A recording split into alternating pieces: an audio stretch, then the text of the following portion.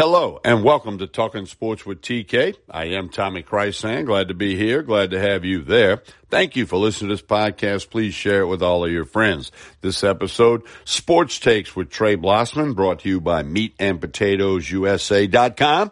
If you like to bet on football, college, NFL, bet on sports, visit the brand new website. Sports betting is exploding in the USA. You need to check out the new website, MeatandPotatoesUSA.com. There's a How It Works tab. All the information is there. MeatandPotatoesUSA.com. Trey Blossman and I are going to talk about the LSU Tigers as well as college football, the early call on the season, and we'll shift gears into the NFL. We'll talk about the New Orleans Saints and a lot of other NFL news and notes for you as well. Don't forget to connect with me on social media. Tommy Chrysan, K-R-Y-S-A-N. Facebook, Instagram, Twitter. I have a YouTube channel, and I am the oldest dude on TikTok. Just look for Talking Sports with TK. And don't forget about MeatandPotatoesUSA.com. You can reach us there as well. We're going to listen to a message from our host, Anchored, and we'll be back. We'll be joined by Trey Blossman. It's Sports Takes, all a part of Talking Sports with TK. I'm Tommy Chrysan. Stay tuned. Before history is written,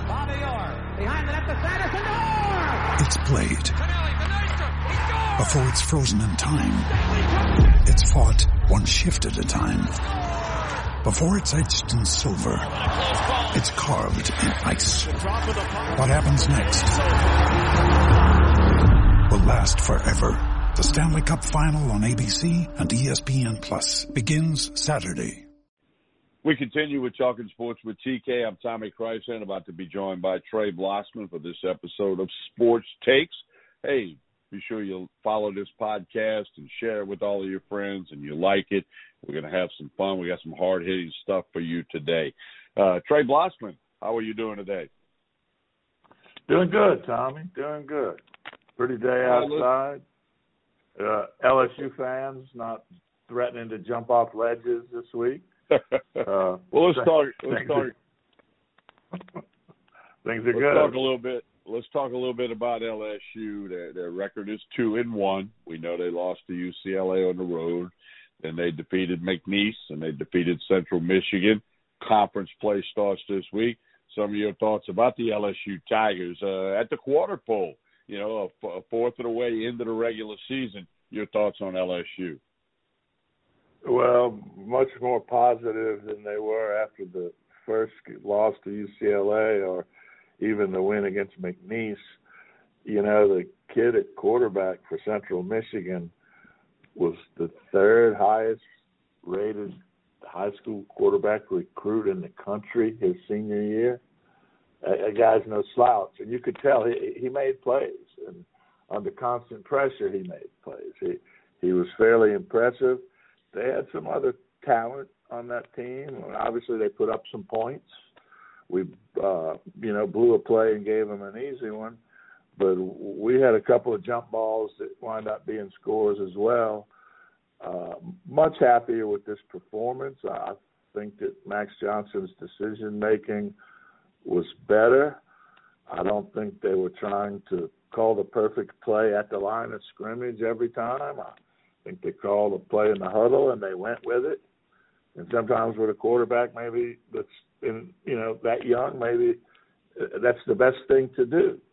In the NFL, you got an Aaron Rodgers or a Drew Brees out there, and those guys see something that they want to change the play. Peyton Manning used to do it. Tom Brady, by all means, let them do it. But when you got a 19-year-old kid playing his fifth game as a college quarterback, maybe the thing to do is just simplify things a little bit. And I'll tell you that the young depth at wide receiver on this LSU team, Tommy, is almost an embarrassment of riches. I mean, they got enough guys, they could outfit three teams with wide receivers, and all three of those teams would have pretty good groups in that wide receiver room. Glad to see the kid leave from A-Meet finally doing, making some plays. He was a highly recruited kid. Palmer being out the other night opened the door for some other kids to get some snaps. They all looked good. All of the wide receivers looked really good. The young running back showed me something, the kid from Ohio, but because I'm old, his name's going to escape me here at the moment. But he showed some skill running the ball. He looked a lot like Clyde Edwards-Helaire. Similar size, similar spin moves. I liked what I saw out of the defense. I liked the pressure on the quarterback. I liked the defensive backfield play. And again, it's Central Michigan. I'm not, I understand who we played and who we beat, and I expected LSU to win.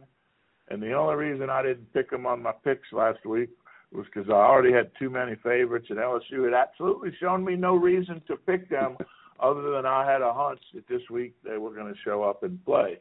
Now, what happens moving forward against Mississippi State this week is going to tell us a whole lot more as we play a better squad than we beat Saturday night. But, I said after the UCLA loss, we come back, we win these next two, we get to 2-1.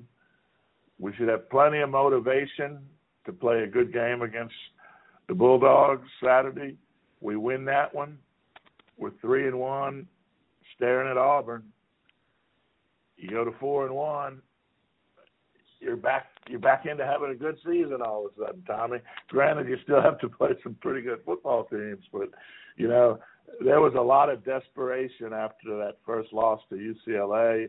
I said it on our podcast after the game. I'm not going to fall to pieces because of it. It was one game.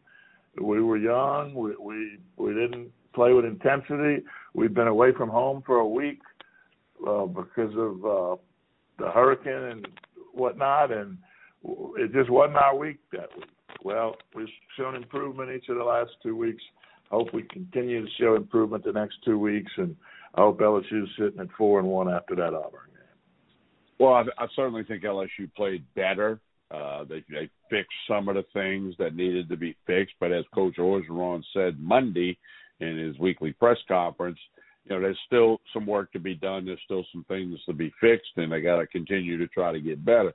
I thought he was, point blank on that, and I thought it was quite, honest, and it was accurate. I mean, they did do better. It was Central Michigan. You're right, the wide receivers, that goes to the thing that, the age-old thing they say, look, when you're a backup or you're on that bench, you better be ready when they call your name and perform mentally and physically. Well, these kids got their name called due to injuries and other things, and they stepped it up. And then the freshman running back, Corey Kiner, he probably earned a starting spot for this Saturday morning in Starkville. And Coach O praised him and said, hey, he's going to get some carries. And the offense looks to be a little more in sync, a little better rhythm. But I agree with Coach Orgeron. There's still a ways to go for this team, and it's going to be a big test. And we all know what happened last year. Mississippi State came into Baton Rouge and threw for like 7,000 yards and just really obliterated LSU and sent them into a tailspin that lasted a couple of months. And while every year teams are different, and obviously LSU's got a lot of new players and a lot of new coaches, you still have the situation that they know Mississippi State carved them up last year, and Mike Leach will have the ball in the air with the air raid offense, and I think it's going to be a challenge. LSU's a 2.5-point favorite in Starkville. Haven't decided how I'm going to handle that yet. We'll study a few more things this week, but LSU, it's conference play now, and nothing could be better than for them to get a win and get going, because then the next week Auburn comes into Baton Rouge for an 8 p.m. kick on October 2. Trey Blossman, what else in the world of college football 3-4 weeks into the season has caught your attention? Well, I said last week there was only one outstanding team, and that was Alabama. This week I'm going to tell you there's no outstanding teams, because I don't think Florida is that great to elevate them to say, well, they were right there with Bama. That's another outstanding team. Georgia has shown some promise, but I'm not totally convinced that they're that great as well. I've been seeing a lot of bad officiating, Tommy. I watched the fourth quarter of the Auburn-Penn State game. I didn't see a whole lot of the game prior to that. I had been following the score, obviously. But pulling for Auburn, I'm an SEC guy. I got no reason to pull for Penn State, certainly. I thought Auburn got totally screwed by the officials in the fourth quarter on 3 or 4 different plays, not just 1 or 2.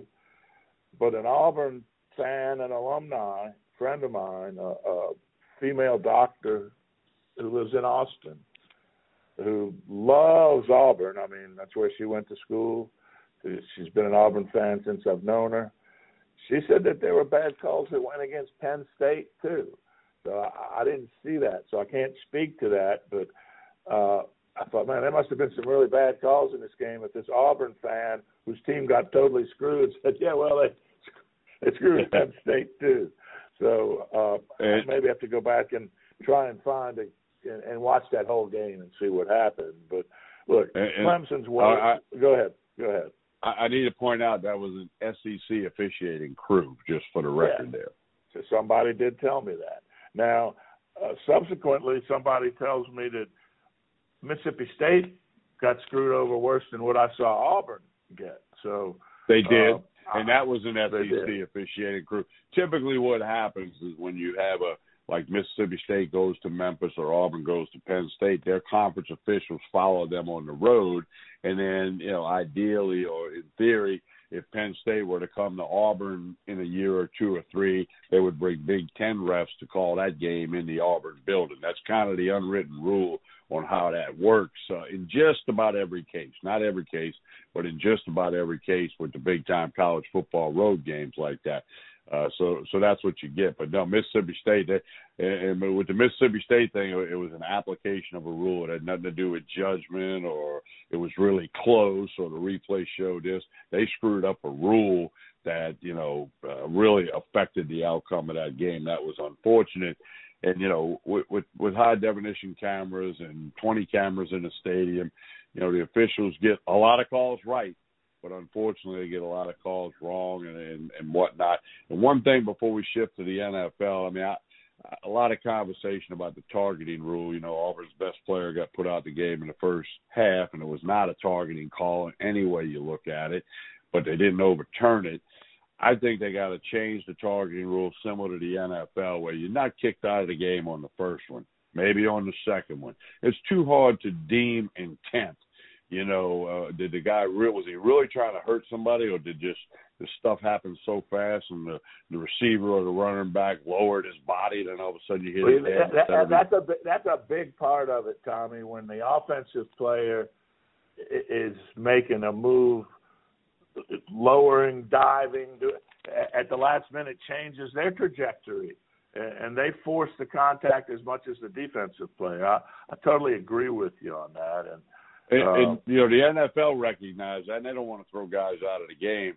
So maybe that rule's got to trickle down at a collegiate level where, unless it's one of those where the receiver's coming over the middle and the guy just launches his body head first, if it's blatantly obvious, then eject him from the game. But, if not, call the penalty, march off the 15 yards. Maybe make the guy sit out one play like you do when you lose your helmet. But, these penalties are just, stuff happens so fast. I'm not pinning the tail on the donkey of the referee, but that's why you have replay to take a look and go, okay, pick that flag up. There was a legal hit. It was a hard hit, but it was a legal hit. So, that's getting a lot of conversation this week. We're visiting with Trey Blossman. Don't forget, if you like to bet on football, visit meatandpotatoesusa.com. We're ready for a huge weekend at meatandpotatoesusa.com. Trey, the New Orleans Saints. I want to change the acronym for the National Football League. Can I do that? Yeah. All right. It's not going to be the NFL anymore. It's going to be the NFRCL. NFRCL. You want to know what that stands for? Yeah. It's the National Football Roller Coaster League. Because these teams, they're up, they're down, how many teams perform great in Week 1, New Orleans Saints, awful in Week 2, New Orleans Saints, and there are other examples of that. That NFL, it's always kind of been like a roller coaster league where, a team that plays really good one week, lays an egg the next week or vice versa. But it's been more magnified through these first 2 weeks of this season, starting with the New Orleans Saints, who we're both, in the state of Louisiana and been here all our lives. But it's league-wide as well. The Saints really laid an egg. There was some extenuating circumstances, but it was the lowest offensive output since Sean Payton's been the coach of the New Orleans Saints. Well, Tommy, 2 weeks in, there are 7 teams that are 2-0. There are 7 teams that are 0-2. The 18 teams in the middle are 1-1. So obviously there's a lot of parity in this league.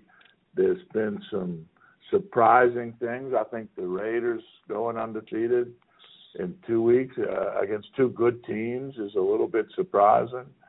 The Saints, you know, Tommy, I picked the Saints on the podcast Friday, and Friday night I was watching the ticker on the screen while watching college football, and it said Saints down 7 or 8 coaches on Sunday. And my first thought was, I sure wish I had known that before I gave out a pick on the Saints. And hopefully anybody who listens to the podcast will know that given any ability that I had, I would have retrieved that pick. I would have pulled that pick. Right. How do you make adjustments during the game when you don't have any coaches? You know, and that was definitely a factor. I'm not saying that's why the Saints lost in the fashion that they did, but you got to believe that's a factor because normally, you know, we're not talking one coach, we're not talking 2 coaches, we're talking 8. You know, we're talking about the whole offensive staff other than Sean Payton, basically. Yeah, you know, and there were some players that were out too, so that was a factor. But you know, injuries are part of the NFL, but missing 8 coaches is not. I don't ever recall such a thing, Tommy, and I'm gonna give him a pass on the game. I have to. There's a long way to go. Let me say this. I didn't watch very much of it because there were better football games to be watching on Sunday. But you know, 1-1, it's a better start than we've had some seasons. We've come out of the gate 0-2, 0-4. Saints under Sean Payton are notoriously slow starters. Let's wait and see what happens the next couple of weeks. We'll have a better idea. I'm not going to push the panic button. That, you know, Tampa looks real good. I'll say that. You know, Atlanta made a game of it, and then Tampa pulled away with a couple of pick sixes late in that game. But there's some good football teams out there. The Saints are going to have to play some of them. I would just say this: thank goodness we're no longer in the West. The West is brutal with San Francisco, the Rams, Arizona, and Seattle. Seattle lost the game on Sunday, Tommy, in which they extended 3 drives, twice by roughing the punter, and once with a late high hit on the quarterback. Jamal Adams was in on that. But a game they should have won easily. They couldn't get off the field on 4th down because they kept roughing the punter, giving teams first down, 15 yards, move it. You know, Tennessee took advantage of that. I got to give them credit, but I watched most of the 4th quarter of that game. Seattle absolutely gave that game away. Sometimes that happens in the NFL. Strange things happen in the NFL. They already have in the first 2 weeks. They will continue to happen. You know, Minnesota's 0-2. Minnesota might be the best 0-2 team I've seen in a decade in the NFL. You know, where will they? Will they be 2-2 in 4 weeks, or will they be 0-4? A lot remains to play out. You know, it's early. It's very early. A lot has to be played out. There's a long way to go in the NFL. All right, Trey Blossman, a little bit later this week, we'll have your college football picks as well as your NFL picks in the podcast later in the week. We encourage folks to get ready for that, as well as all of the podcasts from Talking Sports with TK. And if you like to bet on sports, you like to bet on football, visit meatandpotatoesusa.com. They got a How It Works tab. You can find out all about that. meatandpotatoesusa.com. Trey Blossman, you have a good day. We'll talk again in a couple of days. Appreciate it, Tommy. One quick thing in closing. I felt bad for Clyde Edwards-Helaire the other night. KC in position to salt the game. He fumbles on 2nd and 3 with a minute and 20-something seconds left. They were in position to either kill the clock with a first down or go up 8 with an easy Harrison Butker kick field goal. But Clyde drops the ball on 2nd and 3. Baltimore goes down, gets the score and the win. That's a shame. I really like Clyde, and I felt bad for him for that. Well, and his teammates were encouraging him, and they know they got to count on him, and they're going to expect him to bounce back. All right, Trey Blossman's picks come up a little bit later this week. Ryan Reynolds here from Mint Mobile. With the price of just about everything going up during inflation, we thought we'd bring our prices down. So to help us, we brought in a reverse auctioneer, which is apparently a thing. Mint Mobile Unlimited Premium Wireless. How to get 30, 30, bit to get 30, bit to get 20, 20, 20, bit to get 20, 20, bit to get 15, 15, 15, 15, just $15 a month? Sold! Give it a try at mintmobile.com/switch. $45 up front for 3 months plus taxes and fees. Promo rate for new customers for limited time. Unlimited more than 40 gigabytes per month. Slows full terms at mintmobile.com.